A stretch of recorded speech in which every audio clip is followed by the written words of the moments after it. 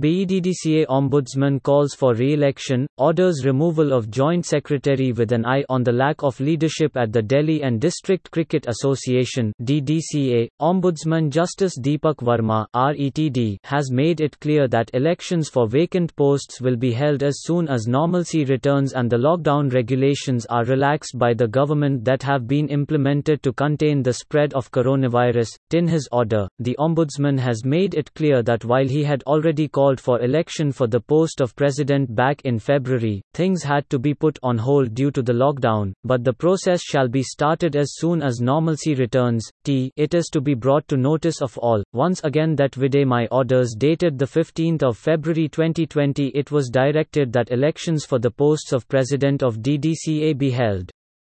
Thereafter, post of treasurer also fell vacant and it was directed that election for the said post be held, done along with the election of post of president of DDCA. Pursuant thereto, Naveen Chawla, former Chief Election Commissioner of LNDIA, was requested to act as election officer in order to hold elections for vacant posts in DDCA.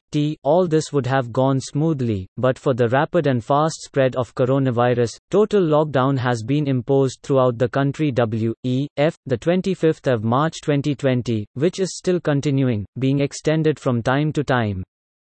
It is anybody's guess when it will be completely lifted and to what extent. Thus, the process of election, for which ball was already set rolling, has gone topsy-turvy. But it may be clarified that, once things attain normalcy, elections would take place at the earliest, so as to enable DDCA to function in accordance with its Articles of Association and adhering to the provisions of Indian Companies Act. He said, What happens when at UZ_Chahal gate crashes a kids party?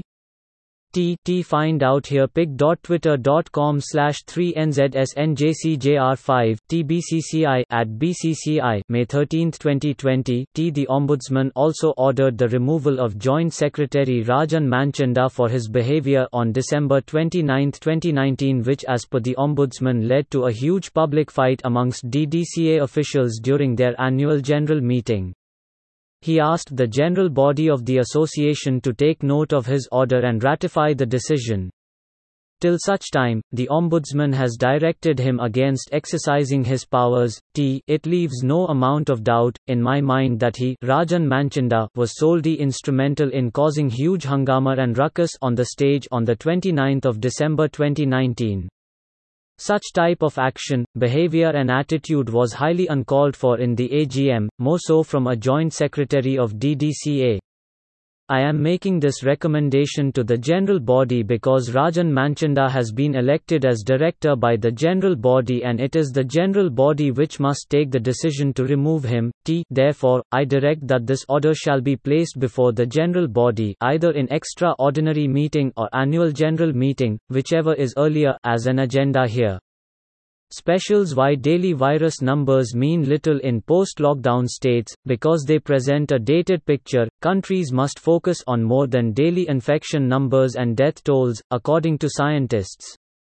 In France, for instance, the country is monitoring increases in the number of calls to doctors' hotlines and visits to general practitioners, alongside data like admissions to intensive care. In Germany, there's more focus on the virus basic reproduction number, or R0, thought to be a leading indicator of sorts.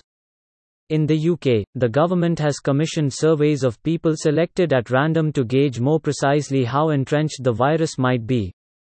Read more here. How to travel safely on public transport. Countries are telling their citizens that they should consider all other forms of transport before using public transport.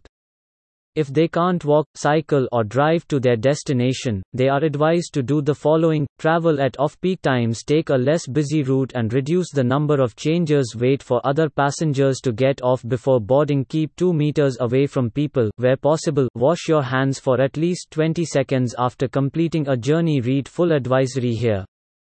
Podcast. Rich nations may face a post-pandemic world without cheap migrant labor. Romanian home care workers in Italy, Indian construction crews in Dubai, Filipino maids and cooks in Singapore. The world's wealthy economies depend on a steady flow of cheap labor from lower-income nations.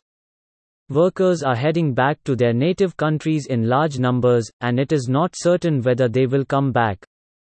Bloomberg journalists in 3 regions, London, Dubai and Singapore, present stories in 3 parts of the world in this podcast. Enable Ginger cannot connect to Ginger. Check your internet connection or reload the browser. Disable in this text field edit in Ginger Times.